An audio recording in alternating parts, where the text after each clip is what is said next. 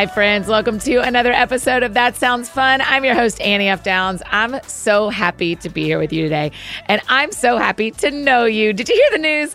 I have got a new kids book coming out in 12 days. I know.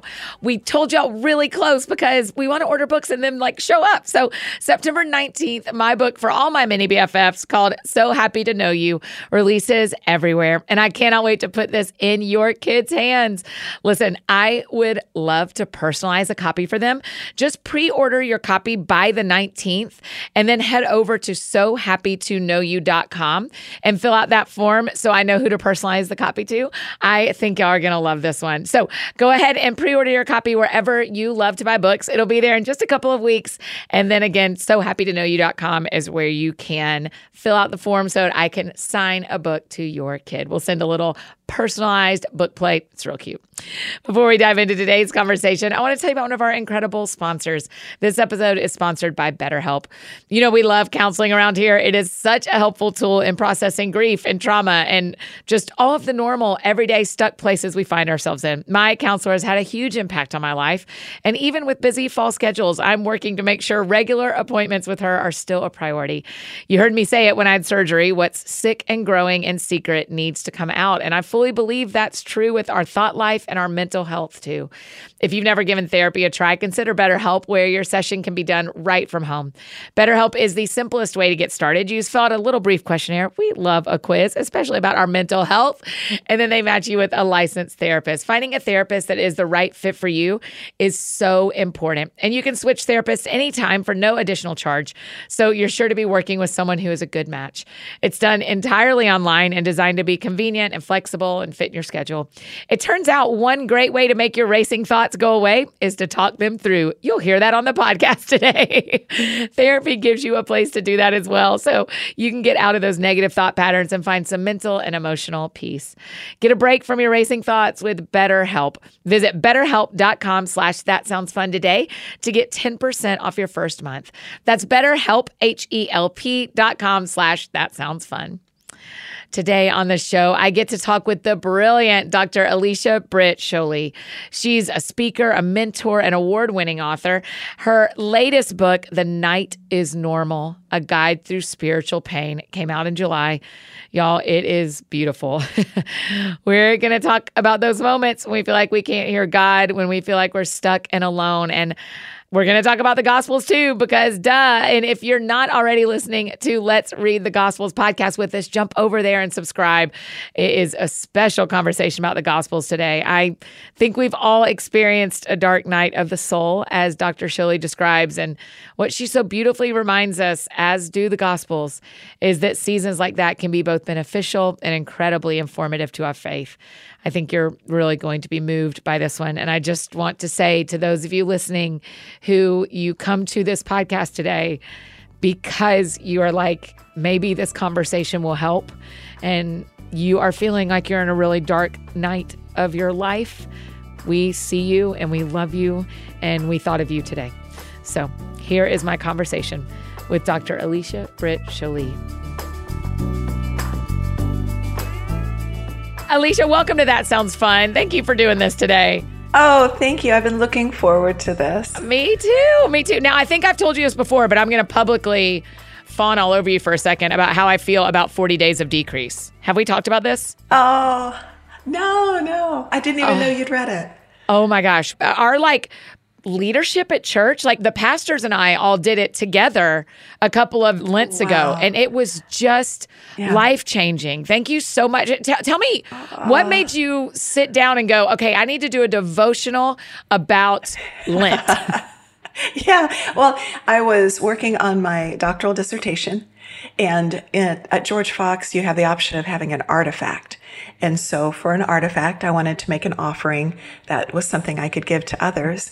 And since my entire dissertation was on disillusionment as a friend of spiritual formation, I thought, why don't we go ahead and take discipline, something in our history that perhaps has been lost a bit, and reframe it as an incredible opportunity. The sacredness of decrease really fits well with my long-term 30 years of study on disillusionment. And so here it was, an artifact was offered. And then by God's grace, a publisher wanted to make it something that others could read and hold in their hands. Yeah.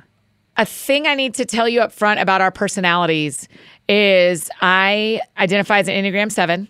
So I do not like pain, and I do not like slow, and I'm not the biggest fan of feelings. And so, as you can imagine, I think, based on what I've read of your work, I think you and I are on the same spectrum, but we're on opposite sides of it. Would that probably be true? Not sure about that, but I will say that you have just described about 80% of my closest friends on earth. Yeah. So I think we'd be good friends. I totally agree with that. I mean, but your book, The Sacred Slow, I mean, everything I read from you asks me to be better than I can naturally be. I just need you to know. And that was my experience of 40 Days of Decrease, where I was like, this woman is brilliant. And I think, tell me why there are so many of us. I am the queen of this camp. Why are there so many of us that have fears about slowness? Well, I mean, nobody's wandering around thinking about slow as something sacred. I mean, why on earth do something slow when you could do something fast? Yeah. Because the thought is the more we can do fast, then the more we can do. So yes, the emphasis, I do think that. Right? I need you to know that, Exactly. when you say that, I go, where's the lie? Exactly. Yeah. And so the sacred slow, though, it turns the concept on its head, because the point is that God, a God who's infinite and a God who's omnipresent, right? A God that has no beginning, no ending, a God that is everywhere at the same time, is equally present in every moment. There isn't more of God in a moment that seems to go faster, or less of God in a moment that seems to go slower. So if God is equally present in every single moment, then every slow, steady second of life is just as full of potential to attend to Him and to recognize His love than any second ever has been. Mm-hmm. Yes. You're not wrong. I'm wrong. I just need you to know, I know how this goes. You're not wrong. I just have, then the next question is, where are we rushing to? Like, where am I trying to get so fast? To what end? Like, till tomorrow, Exactly. till the next day? I can't reconcile in my own self how what I know you're saying is true, that God is equally in every moment. In your new book, The Night is Normal, at one point you even say something to the effect of that this whole thing is a journey, not a spiritual journey, not a goal line to cross. Yeah, that's right. A pilgrimage, not a performance. Thank you. You quote yourself better than I did. I apologize. But that is exactly it. It's a pilgrimage, not a performance. And that is really hard for me. I think it's hard for a lot of us. A lot of us, we have this, and it's out of a good place. I just want to say that. I mean, almost everybody I meet, it's out of a good place. I love God. God saved me. God died for me. I want to spend every breath. I want to be spent out. As I'm heading toward heaven, I want to make sure I've been poured out every drop in gratitude and in love for Him. And the thing is, though, that in addition to that heart that's really set in the right place, we need to realize that God never wanted to use us. He's always wanted to love us. And wow. Oh my gosh. So whatever it is that we're pouring out, we can spend our entire lives busy pouring out without the certainty that we're loved. So when we slow down and we begin to live loved, we lead differently. But the heart of it is also beautiful. That's why it's so captivating. Who wouldn't want to give every last drop? It's not about not giving every last drop. It's about why we're giving. Wow. What we're giving out of. And, the friends of mine who just have more capacity than I do, they simply do. They have more dreams, more capacity to fulfill those dreams. This isn't a matter of Martha's morphing into Mary's. It's about Martha and Mary equally doing whatever they do because they first know that they're loved. Do you know, I have always really disliked that story for this reason, because it always feels the pressure of anyone who connects with Martha at all, you need to change into a Mary. Yeah. Martha's authority is what made Mary's intimacy possible. Wow. Martha's the one who had the authority to invite Jesus into the house. And Yes, she because it did. says it's Martha's home. That's Yes. right. And she invited Jesus into the home. And even though Jesus speaks about Mary, he speaks to Martha. And so I love them both. Yes. I love them both. We don't need to change personalities, Martha and Mary, but all of us, we need to slow down enough to realize that we are already loved and loved more than we could possibly imagine in each day, through each night. And when you live loved, you live differently. Yeah, that he never intended to use us, but to love us is something I'm going to have to. One of the things our friends listening know is that on my Saturdays, if I'm in town or Sundays, I grieve every time. Because I run so fast during the week that I choose to put all my grief in a bottle and put it on the shelf, and I go, I'll get to it Saturday. I mean, it's kind of my coping technique to not ignore all. Because the other thing I did in my 20s was feel no sadness. Feel no sadness. Just run. And so what I've done in my later 30s and early 40s has been, you absolutely should feel all this. And there is an appropriate way to feel all this. So here is the strategy currently. So you just gave me a sentence that's for sure going to make me cry tomorrow. I feel it now, but I'm putting it in a box so that I can feel it on Saturday. You're right. It's such a beautiful invitation. I'll have to tell you, Alicia, even the conversation of high capacity versus people who say other people have higher capacity than me. In my worst moments, I'll confess to you, like a bunch of people aren't listening to us. In my worst moments, when people talk about capacity, it makes me feel more prideful than sorry. Of like, well, I didn't make myself this way, but are you saying I have a high capacity? Because I probably wouldn't have picked a high capacity, but do I have a high capacity? And so will you talk a little bit about even that concept? And what is the gospel capacity? Like, what is Jesus actually asking us to have capacity-wise? Is he asking people to have a high capacity, or is he asking us to slow down and have a low capacity? I think consistently throughout the Gospels and from the Gospels forward, the one thing he's asked of us, the one calling, the one true calling that he gives to every single one of us isn't about capacity. It's about relationship. He says, follow. That's what he's asking to everybody. Follow. Follow is by very nature relational. He wants us to follow him. That's the true calling. So to all the diverse personalities of the 12 and beyond, to all the thinkers or the doers or the beers or the relators or whatever Enneagram we might want to put there, or Myers-Briggs, or however much, we might want to decipher their fivefold giftings or primary gifting clusters. The fact is, to every single one of them, he said, follow. And so whether people are high capacity or low capacity, the challenge is we still tend to want to reduce the spiritual to the mathematical and make faith a formula. Yes. This is what I do, and this is how I do it. Yep. And this is to the level I can do it. But the thing about formulas is they got faith of relationship. And if follow is anything, it's relational.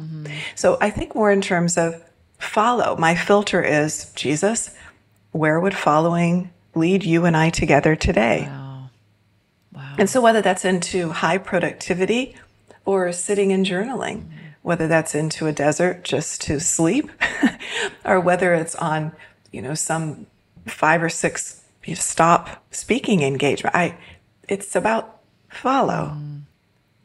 So that's really where the tension is. It's not about our dreams. It's not about our capacity. It's about the relationship we're cultivating. And Annie, I think so many times, regardless of how we would describe ourselves, we're not quite sure Jesus is enough. We're not quite sure follow is enough. And so we keep looking over his shoulder for something else. Yes. Something more, something beyond. Yeah. And sometimes that's what drives us, even more than dreams. Yeah. Yeah, because I think the struggle I find myself in is if I really want to partner with Jesus and like run fast with Jesus, I can also at times be looking over his shoulder, acting like I'm the one who needs to decide where we're going. Yeah. Sure. Yeah. It's easy to do. And Jesus has a lot of different paces, but all of them were very attentive. Yes. Yeah, he did not run, he walked, as far as we can see. So Yes. I heard a pastor say recently, it's amazing how slow Jesus went when he knew he only had 3 years to change the world. And Isn't that I something? thought, that is embarrassingly true that I've never one time thought about that. It's just unbelievable. So matching with my personality as well, your book, The Night is Normal. I read so many things that I have never even thought about. It's just incredible. I think, first of all, I think people are just going to absolutely love it and have loved it that have already read it. Will you talk a little bit how in the Garden of Eden there was night before there was sin? That when I tell you, I got to show you this. We have a mind blown emoji button that we push. So I got to tell you that it blew my mind when you talked about how before there was sin, there was night. Yes, absolutely. In the beginning, in the creation, pre-sin, pre-curse, pre-drama, night was one of the original residents of Eden. There was evening, there was morning, there was day, there was night. There was the greater light to govern the day, the lesser light to govern the night, which means that the night was an original resident. The night is normal. It means that in the beginning, walking with God required day faith and night faith. I mean, from the absolute beginning. From the start. Why does no one teach us that the night is normal? Why is that not taught to us? Oh, my word. Well, that would take a while, but I think that our generation, and I mean everybody who's alive today, let me say our age especially, has a difficult time believing this or seeing this and believing it, because we have a couple of different errors that have risen to the level of doctrine simultaneously. We have the blurring between emotion and devotion that has occurred among us. We have how we mistake now, consequently, adrenaline for anointing. Wow. We have oh, gosh. A very, right? Hello. And so that means we have a really difficult time deciding between the difference between what feels good and what is good. Right. So you've got this kind of trio of dominoes that have been knocked over. Yes. And what is the night? Well, the night's a time when you don't feel great or you don't feel anything. You don't know anything for certain, or what you used to know for certain now seems fuzzy. So with those three things in place, Annie, we naturally view the night as spiritual failure instead of spiritual formation. Yes. So somebody show me the exit. Yes.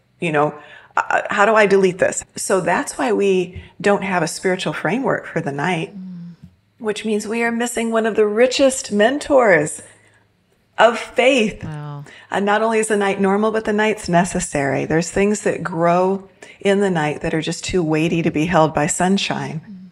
Man, when you talk about the flowers that only grow at night in the book, I mean, gosh. That sounds fun. Hey friends, just interrupting this conversation to share about one of our amazing partners, FabFitFun. I love FabFitFun. It is the best way to save money on beauty and lifestyle products from brands that you love and discover new brands that you fall in love with, all without overpaying. Plus, if your beauty routine feels redundant and you're wanting to try some new things, FabFitFun makes it easy to refresh your beauty, hair care, and home needs by delivering full-size products, not sample sizes, right to your door at unbelievable discounts. Listen. The FabFitFun box from the fall has some really fun products. Say that sentence 3 times. There's this super cute duffel bag and a throw blanket, some dry shampoo that I live and believe in, and so much more. It's over $300 worth of products, but you're only paying $59.99, y'all. That is crazy. Sign up at fabfitfun.com/thatsoundsfun. Customize your box and get access to discounts up to 70% off brands like Fenty and Free People and Our Place, just to name a few. And if you're not in love with this season's options, just take the credit to shop their exclusive flash sales of up to 70% off and save on the biggest name brands out there. If you join FabFitFun as a new seasonal member right now, you'll also get 20% off your membership. So your first box is only $47.99. Let's go. That's for up to a $300 value box each season. But it's only while supplies last. So FabFitFun boxes sell out, y'all. So join FabFitFun today and save at fabfitfun.com/thatsoundsfun. fabfitfun.com/thatsoundsfun. That link and all the links you could ever hope for, conveniently there in the show notes for you, or you can find them in Friday's AFD Week in Review email, and you can sign up to get that also in the show notes. And I've got one more amazing partner to tell you about, Hiya Health. With school back in session, I know those germs are flying around again. And I want my mini BFFs to stay as healthy as possible, please. And thank you. I've got a new book for you. Typical children's vitamins are basically candy in disguise. And that's why Hiya was created. It's the pediatrician-approved, super-powered, chewable vitamin. While a lot of children's vitamins are filled with 5 grams of sugar and can contribute to a variety of health issues, Hiya is made with 0 sugar and 0 gummy junk. Yet it tastes great and is even approved by those picky eaters. Hiya fills in the most common gaps in modern children's diets to provide the full body nourishment our kids need with a great taste they love. Formulated with the help of nutritional experts, Hiya is pressed with a blend of 12 organic fruits and vegetables, then filled with 15 essential vitamins and minerals, including vitamin D, B12, C, zinc, folate, and many others to help support immunity and energy and brain function, mood, concentration, teeth, bones, and more. Hiya is designed for kids of all ages and sent straight to your door, so parents have one less thing to worry about. Plus, your kids get to decorate the bottle with these really cute stickers. It's so fun. We've worked out a special deal with Hiya for their best-selling children's vitamin. You get 50% off your first order, you guys. To claim this deal, you must go to hiyahealth.com/thatsoundsfun. Again, it is hiyahealth.com/thatsoundsfun and get your kids the full body nourishment they need to grow into healthy adults and 50% off your first order. Okay, now back to our conversation with Alicia. That sounds fun. I'll tell you, I had surgery a couple of weeks ago, and it has absolutely changed my rhythms, and it's changed my life this month. And one of the rhythms that's busted has been my early mornings. And so I have felt like God was quiet in a time when I'm in a lot of pain. Yeah. And one of the central fears in my head is, oh no, don't tell me this is the start of a dark night of the soul. Oh no, don't tell me this is the start of him being quiet. And I feel so much fear around a dark night of the soul of thinking, if the sun is setting, will I survive not hearing from God? What's going on in me? Diagnose me in front of everyone. Because there's got to be our friends who feel this, who start thinking and start panicking if God's quiet for 2 days or 5 days or a month. Yes. Well, number one, thank you so much for your honesty and your vulnerability, because I do think a lot of us are afraid. I think that's why a lot of us keep moving. Yeah. Because maybe we'll have that feeling again in the next song that we hear, or in the next book that we read, or in the next retreat that we attend. Right. The next podcast we listen to. That's right. Surely someone somewhere can help resurrect that feeling. So I obviously don't know exactly what's going on within your soul, but in interacting and in monitoring my own soul, to me, there's several different things that occur. One is that I'm not quite sure that I have a theology of my feelings. Yeah. I tend to go from thinking too much of them to too little of them, to treating them as truth's focal twin, or ignoring them as insignificant. And so I'm not quite sure how to spiritually interpret my emotions. Yep. A theology of emotions would serve us well. How do we build one of those? Is there a path to that? Oh, there is. Yes, there really is a path to that.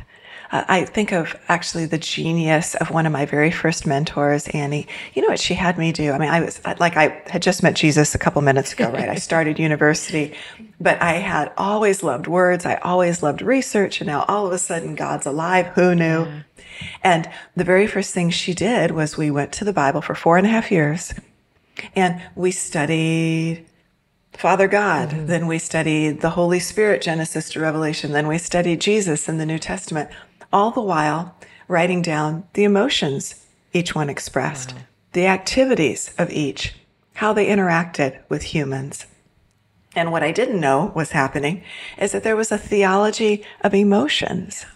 So we go to somewhere like Matthew 26, and Jesus is in the Garden of Gethsemane. And you know, we went around here in the 40 days of decrease, but there in the Garden of Gethsemane, Jesus says, he was sorrowful and troubled, and he says, my soul is overwhelmed with sorrow to the point of death. Well, that's not lovely. Yeah. That's not an easy feeling. No, nobody's announcing that on a Sunday morning. Hi, I'm Pastor so-and-so. I'm sorrowful and troubled. My soul's overwhelmed with sorrow to the point of death. And so once we realize that Jesus was sinless and sorrowful, Jesus was the truth and he was troubled, then we start building this theology of emotions that being troubled is not always a sign of a faith deficit. Being troubled is not always a sign of a faith failure. In fact, in the garden, being troubled was a sign of obedience in the making. Wow. And so when we are troubled, when we are sorrowful, when we sense that dip in emotions, which, sidebar, we're living on adrenaline so much, it has to equalize just on a chemical level. And we cannot mistake that equalization as failure. But when we're dipping, it gives us a framework to say, hey, listen, those emotions that fit more with the night than the day, Jesus had them too, which means this could be healthy. It means this could be holy. This means this could be obedience in the making. So I think a theology of emotions would serve our age and our generation well. Yes. Okay, keep going on the other things your soul feels in the fear of the night. Yeah. Well, we've got memory. We've got that amygdala that's working overtime. That records the sadder, more painful experiences of our life. And anytime we're even close to a stove that may be turned on, it reminds us. I remember once I was really struggling, Annie, with frustration over the way I was responding to something that was similar but not certain to something I had experienced in the past. It was actually my 5th-year cancer recurrence. Yes, write about that in the book. My gosh. Yes. And I remember talking with my mentor who's in her 80s, and I was pouring out my heart and how frustrated that, I was having these emotions. And she said, oh my goodness, how wonderful that your amygdala is doing its job. And I said, oh, shoot. Right. Go ahead and be all scientific That's with right. me. But she was right. My amygdala recorded things that had taken my breath away in the past. I'm approaching another scan. Scans have absolutely changed the trajectory of our family. It's okay that I'm anxious. It's okay that I'm experiencing this. She said, but Alicia, even though your amygdala remembers the past, it's not a prophet about your future. Wow. So you need to talk back to it. Oh, wow. You need to talk back to it and say, yeah, that was a painful time, but I've had 9 more scans that had good news, or 2 more scans that had good news. Yeah. So she really encouraged me to, I think, both acknowledge the way my brain is wired and how that affects my emotions, but also to realize it's not a prophet. It doesn't know the future. It's just reminding me of the painful past. Yes. Another thing that comes to my mind is that Jesus is so welcoming of all that is truly me. Just like the Father was welcoming of all that was truly Jesus in the garden. My honesty is a key to intimacy with God, not the absence of cooperative emotions. That's not what I'm waiting for. Yes. My honesty is the key. And though I'd love for my emotions to cooperate, I'd love for them to get in line, like kindergartners did on the way to the lunch. But they don't always, but my honesty is what opens the door. So story. When I was little, my dad, who did not believe in God, did a tremendous job putting a face on God in several of the things and ways in which he interacted with me. Daddy would always, ever since I was tiny, Annie, itty bitty girl, he would sit me down and he would say, what's the daughter thinking? What kind of questions does the daughter have? Wow. I'm the only child, but I'm still called the daughter. Yeah. And so I would ask all of my questions about the hippopotamus in my dream when I was 2, and whatever had happened to me as I got older, my questions became more complex. And, then we would talk and we watched Johnny Carson and muse the world's problems, till 1 or 2 in the morning. Looking back, I do not remember a single answer to any of the questions that I raised, but I remember the safety of asking. Wow. I remember that asking was building trust, and trust was building love. And that's what happens with God. We keep thinking what we need is an answer. Actually, all we need really is an offering of honesty. That honesty will build trust, and that trust will lead us into love. So we bring who we really are into the room. I love in the book where you talk about how the Bible says God is love, not God is trust. That love is this, should be what we lean on, is the love part. Oh, when I tell you I teared up 112 times reading your book, it's great. It's fine. Will you talk a little, I think one of the questions One of my fears about going into dark nights of the soul, which I have had hard seasons. I don't know that I've ever had one of those. When people talk about having a dark night of the soul, they talk about like a once in a lifetime hurricane kind of feel. And so I don't know if I've had that. But there's a point early in the book where you talk about the difference between spiritual darkness and spiritual death. Can you kind of define those for us so we can figure out whether are we in some sort of spiral that we need like help getting out of, or is this just the night and the clock will tick and it will become day again? Yes. Well, honestly, wherever we are, even if it's broad daylight, I think we all need a ton of help. Well, amen. Yes.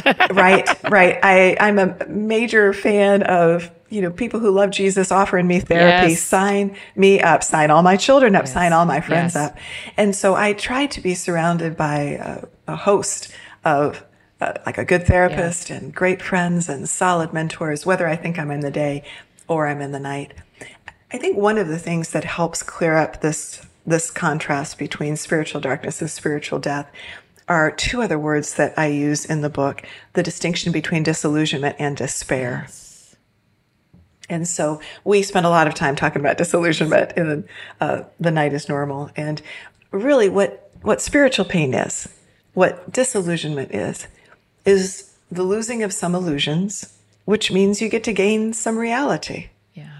I think when we are first beginning to walk with Jesus, and I don't know about you, but having been an atheist and then all of a sudden, going from there is no God to, oh my God, in about 90 minutes.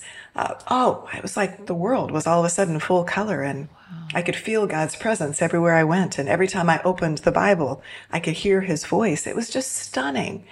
And then I started moving into my first night. I don't talk about dark nights as much as I just talk about night because nights are normal. Nights are some normal. are deeper than others. Some are longer than others. But I've had a whole lot of nights in the last 30-something years. So I start walking into the night where things start becoming a little less bright and a little less certain. But what I'm doing is I'm losing some illusions. I'm losing some illusions about God that are just as normal as the illusions that a baby has about their caregiver. Wow. We're losing illusions as we're maturing. Yeah. So in the beginning, if you were asked the baby, let's say the caregiver is the baby's mother. Who is mother? And the baby might say, mother is milk. Right. And later on, mother is face and, eyes. And later on, mother is the one who feeds me and the one who plays with me and the one who takes me to school or whoever the caregiver is. And at each stage in development, the baby's answering honestly. But there's more. There's more. That has always been true, but yes, not revealed. It's always been true. Right. And That's important. here's what happens in our relationship with God. In the beginning, we're like, God is milk. Yeah. And as we lose illusions and we gain reality, we open up a little bit more to the complexity, the beauty, how captivating God is. This is healthy. This isn't loss. This is gain. Wow. And so that's spiritual development. That's spiritual maturity. And you contrast disillusionment with despair, where there is no gain on the other side. It's characterized by hopelessness. And as we know, that can lead us into extremely dark places. Yes. And I find myself, as I was reading your book, as I think about this, and it is so timely we're having this conversation because the fear has been so up close to me the last couple of weeks. You say often in the book, you cannot think your way out of this. You cannot perform your way out of this. And I think I can. I think, okay, the reason God feels quiet is because of me. So let me do these practices and let me read more of my Bible. Let me make another appointment with my counselor. And all that's good and right. Because you even say in the book, like, take care of your body in the night. Absolutely. Take care, get enough sleep in the night. Tie yourself super close to scripture in the night. Serve other people in the night. I mean, you just give us such good handholds. But I also think I can think my way out of it, that I should be able to get out. So talk to us about that trapped feeling of if this starts, I will never get out. Yes. Yeah. Oh, well, fear doesn't bow to logic, does it? Not very well. No. And fear is such a strong emotion. I think sometimes we try to medicate one emotion with another emotion. But I think the greatest antidote to fear is relationship. I would love to be able to logic my way out of the fear that I have. And Annie, I've got a good bit of it. I came by it by inheritance. My mama was captivated by fear. My grandmother was paralyzed by fear. Fear is very familiar to me, but I find that it is relationship that leads me, regardless of how long the night is. Another story. I like stories. Are stories okay? Yes. Okay. All right. So, and I think I told this one in the book, I'm pretty sure. My daughter, we have 3 children through adoption, and our middle child is my baby girl. And we just had, oh my goodness, she's now 20. We just had 21 days in Europe backpacking, 9 different countries. Oh, it was, You're oh my amazing goodness. that you did that. What a cool mom move. Well, she is extraordinary. We had so much fun. But she, in the beginning, you start noticing, whether it's your niece or your nephew, whoever it happens to be, what kids do, what they love to do. And she loved to dance. And so she started ballet at 3, loved ballet, loved dance. And by the time she was approaching high school, she was serious. I mean, she was a junior company member at a professional local company. She was planning on graduating and then actually going, trying to get in the junior companies to do ballet for the rest of her life. And she actually had the skills to dream this. Anyway, we were at a red light. A distracted, not a demonic, but just a distracted driver rear-ended us. The x-ray showed an L5 fracture. Longer story short, the next 2 years were a lot of intense physical therapy. And Kiona, man, she hit it hard. She did everything she was asked to do, but she never regained her backwards flexibility. So the dream that she thought God had created her to do was buried. And she had experienced her mom, I'm a 10-year cancer patient. Her eldest brother has autism. It's not like she was unfamiliar with pain. Sure. But this was the first time it addressed something that was in her DNA. Yes. So we were having a mentoring moment, and this is what God brought to my mind, and this is what I would offer. I said, sweetheart, you are really great at living happy with Jesus. You've done it your whole life. You are fantastic at living happy with Jesus. And now you have the opportunity to live sad with Jesus. And that's okay, because at the end of your life, what's going to have made your life rich actually isn't going to be the happy or the sad. It's going to be the with Jesus. I think it's the with Jesus that carries us through the night, even when we can't feel him. It's the choice to believe that he is here just as much as he was in the daylight that carries us through the night. The night is normal. Even the title has been so hopeful for me, because one of the questions I have asked ever since I knew of this concept of God going quiet on people and Jesus being with us but not communicating with us was, why would he want to do that? Why would he want to do that? And so will you talk a little bit about, you write about it, and then for our friends listening, there's actually 2 other sections of the book too, about when you're disillusioned with yourself and disillusioned with other people. I read those as well, but the one that has me crying was been disillusionment with God. But we will talk about those too, Alicia, I promise, in a few minutes. But why does God want? Why is this fun for him? Yeah, I don't know about fun, but I do think we can say loving. Okay. Which may actually even be more of a theological quandary for us to accept. So let's once again look at Jesus. Again, if we to have a theology of emotions and a theology of life, let's look at Jesus. Jesus is baptized, right, in the Jordan River. The heavens open. God's voice, Father God's voice is clarion. This is my son whom I love. With him I am well pleased. A Holy Spirit descends in bodily form like a dove. God speaks in the cool crystal waters of the Jordan when he's surrounded by people who are there seeking as well, when he's near John the Baptist. But do we have any record of Father God's voice in the 40 days of the desert that came right after that? Did the Father not love the Son? No, he did. He had already said it. Yeah. That's right. He loved him.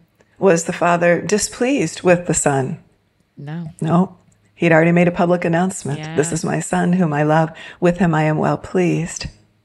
And then Jesus goes into the desert, and we have no record of the Father's voice, but the enemy's voice is clarion. Right. Okay. So when we're in those places where we can't hear anything, we need to remember Jesus's example. It's not because God doesn't love me. In fact, he loves me. It's not because he's not pleased with me.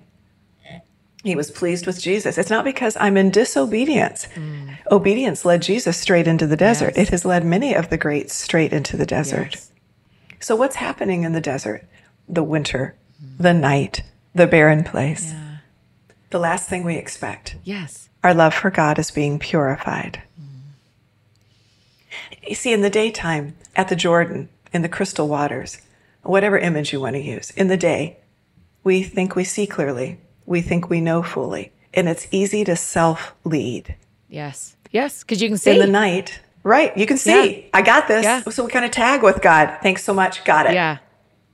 But in the night, you lose the illusion of self-leadership because you can't see. Yeah. You can't feel. You can't hear. And so you have to decide who you trust more. And when we decide in the night, I trust you. When we decide in the night, I actually want you more than I want out. Yes. I want you more than I want answers. Yes. I want you more than I want healing. I want you more than I want anything. We fall more deeply into love. The kind of love that truly changes the world from the inside out. Yes. Yes. That sounds fun. Hey, friends, just interrupting this conversation one more time to share about another amazing partner, Simple Modern. As the weather starts to cool down, fingers crossed it's happening, right? It is time to bring out our best coffee and tea tumblers to keep our drinks hot, and Simple Modern has some great options. With football starting back, bless the Lord, they even have options repping some of your favorite NFL teams. Let's go. Plus, as always, they have their ever popular 40-ounce Trek tumbler with the handle, one of the hottest tumblers on the internet. Simple Modern is one of the top drinkware providers to Target, Walmart, and Amazon, and they are the perfect brand for getting back into your routines this fall. They have everything from tumblers to lunch bags to packing cubes and totes. But maybe the best part is they give 10% of their profits to nonprofits. They're committed to causes like solving the water crisis and fighting human trafficking, education, ending homelessness, and helping underprivileged communities. So if you go to simplemodern.com/thatsoundsfun and you share your email, you will get a unique discount code just for you. Or you can bundle and save for back to school. This can be your go-to brand for your family. Again, that's simplemodern.com/thatsoundsfun. And one last incredible partner to tell you about. Y'all know I love Indeed. If you're using this fall to rebuild your team, or if your company's growing and it's time to hire new teammates, let Indeed be your hiring experts. When you're hiring, you need Indeed. Finding great talent is so important, but the time it takes can become a second job. No, thank you. That's where Indeed comes in. You can hire faster and better with their matching platform. I'm speaking from experience over here because many of my friends on the That Sounds Fun Network team and the AFD Inc. team came to us through Indeed. Indeed is the hiring platform where you can attract, interview, and hire all in one place. Instead of spending hours on multiple job sites for candidates with the right skills, Indeed does the hard work for you. They show you candidates whose resumes on Indeed fit your description immediately after you post so you can hire faster. And what's even better, Indeed's the only job site where you only pay for applications that meet your must-have requirements. Join more than 3 million businesses worldwide that use Indeed to hire great talent fast. Start hiring now with a $75 sponsored job credit to upgrade your job post at Indeed.com/soundsfun. The offer is good for a limited time, so claim your $75 credit now at Indeed.com/soundsfun. Indeed.com/soundsfun. Terms and conditions apply. If you need to hire, you need Indeed. And now back to finish up our conversation with Alicia. That sounds fun. I'm glad everybody else is getting to listen to my counseling session. I'm glad that I'm like, this is why the Lord needed me to hear all this today. I mean, I want to replace the fears of God's quiet with, the reality of it happened. I mean, it's going to happen. It has happened before. It will happen again. So I'm almost afraid of a guarantee, which feels, that's like when people talk about fear of death, you're like, there's a promise here, I think what I'm hearing you teach me is there's this opportunity to say, God, would you mature me to appreciate the reality of what you offer in the night? Yes, that we look at Jesus and say, if you love Jesus enough to send him into nights, multiple nights, I mean, 30 Years of Anonymity, that's a whole other book. Yeah. The Wilderness of Temptation, that's a night. Being misunderstood, misrepresented, rejected. Garden of Gethsemane, that's a night. If you love Jesus to send him into a night, then you must really love me to send me there too. I would love to be fearless, Annie. I really would. But I think that perfect love that casts out all fear is probably waiting for me on the other side. I don't know that I'll have perfect love here, but I can still follow. And I think that's going to be enough. Yes, I can still follow. Yeah. All throughout the book, the sections on God and other people and ourself, you go back to the Gospels a lot. And we have a podcast called Let's Read the Gospels that it's literally me reading Matthew, Mark, Luke, and John every month. Wow. We've done it every month this year. So this month in September, we're reading in chronological order, which is really cool because you just get such a different experience when you're not reading all of Matthew and all of Mark. Will you talk a little bit about the spiritual pain in the Gospels? Because in the God part, you talk about their pain with Jesus. And then in the other people part, you're like, they had pain with each other. Oh, absolutely. So will you talk a little bit about why is it the Gospels that we can run to when it comes to the night part of our lives? Yes. Well, again, I'll back up a little bit. One of the studies that I did, I was talking about all the studies that I did in a long time ago. I did a study, Genesis to Revelation, of every instance of spiritual pain I could find in the scripture. Yes. Everyone. Genesis to Revelation. And it took forever and it was absolutely fabulous. That's the kind of study that I feel like I'm feasting. Yes. And when I stood back and I was like, look at all of these instances, any of them have anything in common? It seemed to me that there were three different streams of spiritual pain. Spiritual pain with God when he isn't who we thought he was. Spiritual pain regarding ourselves when we aren't who we hoped we were. Yes. And a whole lot of spiritual pain with each other when we're not what we need each other to be. Yeah. And then I overlaid that with another study just about that type of pain in the Gospels. And I saw that the disciples were regularly disillusioned with Jesus. He was always saying things that they were like, what? Yes. What? You know, they were regularly disillusioned with themselves. We think, most notably of Peter, I will never deny you. I'll die before I deny you. And then the rooster crows 3 times.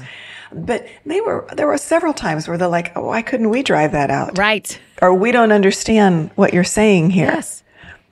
And then disillusionment with each other. Oh my word. All the one another's throughout the scriptures, but especially in the New Testament, we're anticipating the fact that being together guarantees being wounded. However, so wounded is a given, but infection is a choice. Wow. Wounded is a given, infection is a choice. Wow. That's right. So that's what that whole 4th part of the book is about. Wounds is a given, but being infected is a choice. So how do I navigate disillusionment with all those other dear people who say they love God and, and wounded, but not infected? Yes. Peter is my guy. Paul, I can take or leave, but Peter is my guy.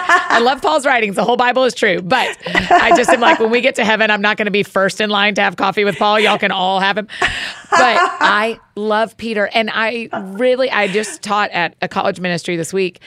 And I said to them, I feel like that moment where so many disciples abandoned Jesus and Peter says, where else would I go? Mm-hmm. Yes. I feel like that's as much the core of Peter as his reinstating in John. Like I feel like Acts happened because of where else would I go as much as anything, right? And so can we, those kind of words, when the disciples say that, when Peter says, where else would I go? Is that one of the things we can tie ourselves to when we're disillusioned with other people, when we're disillusioned with other Christians, with churches, with leaders? I mean, we've all experienced leaders who have blown their lives up and hurt us in one way or another. Oh, yeah. Is that one of the phrases I can tie myself to, is where else would I go? That's right. I agree. I think that's beautifully said. Where else can we go but to you? Mm. I keep thinking, and I think I mentioned this, or maybe I just thought it, but whenever there's something that's so painful, like, take your breath away. Yeah. There's nothing like pain that comes from around the table. Yes. There's just nothing like pain that comes from around the table. if I could ever make a case to Jesus why somebody else shouldn't be sitting at that table, That's exactly right. I'm like, oh, shoot, no, I can't. Yes. If I'm here, Yeah, that's right. If he let God me, knows. he'd be here. Yep. that's right. So I'll be honest, there's some people I hope I'm not sitting next to at that table for eternity. I'm not going to lie. Yeah. The Lord knows. But we're all there equally by grace. Yeah. We're there by grace. You do such a beautiful job writing about grace in the book that you're like, it is the power of grace. I mean, where you say the principles for navigating disillusionment with self all share a common thread, grace. Grace Yes. appears 131 times in my study Bible with 94% of the occurrences in the New Testament.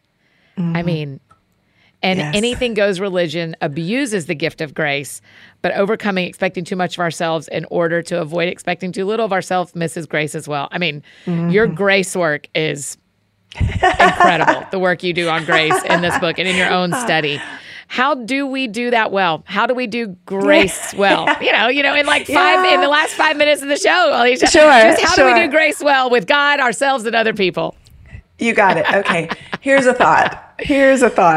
You know, the night is one of the original residents of Eden. We've already established that. Well, another one of the original residents of Eden was our humanity. From the beginning. In the beginning, goodness of God, we were human. It means that we were designed to grow, to develop, to mature. It means that I hopefully will know more in 10 years than I know today. It means that it's utterly unrealistic for me to punish earlier versions of myself for what this version barely is now grasping. So let me say this. Though Jesus died for our sin, I suggest to you that he did not die for our humanity. Wow. Jesus died for our sin, not for our growth curves. Yeah. Wow. Wow. So I'm growing. I'm growing in knowing God. I'm growing. I'm growing in following Jesus. I'm growing. I'm growing in learning how to love others. And Jesus died for my sin along the way, but he didn't die for my growth curves, nor did he die for yours or for that person next to me or that other person across the table who just wounded me because they're still growing. Right. So for the sin around the table, he covered it.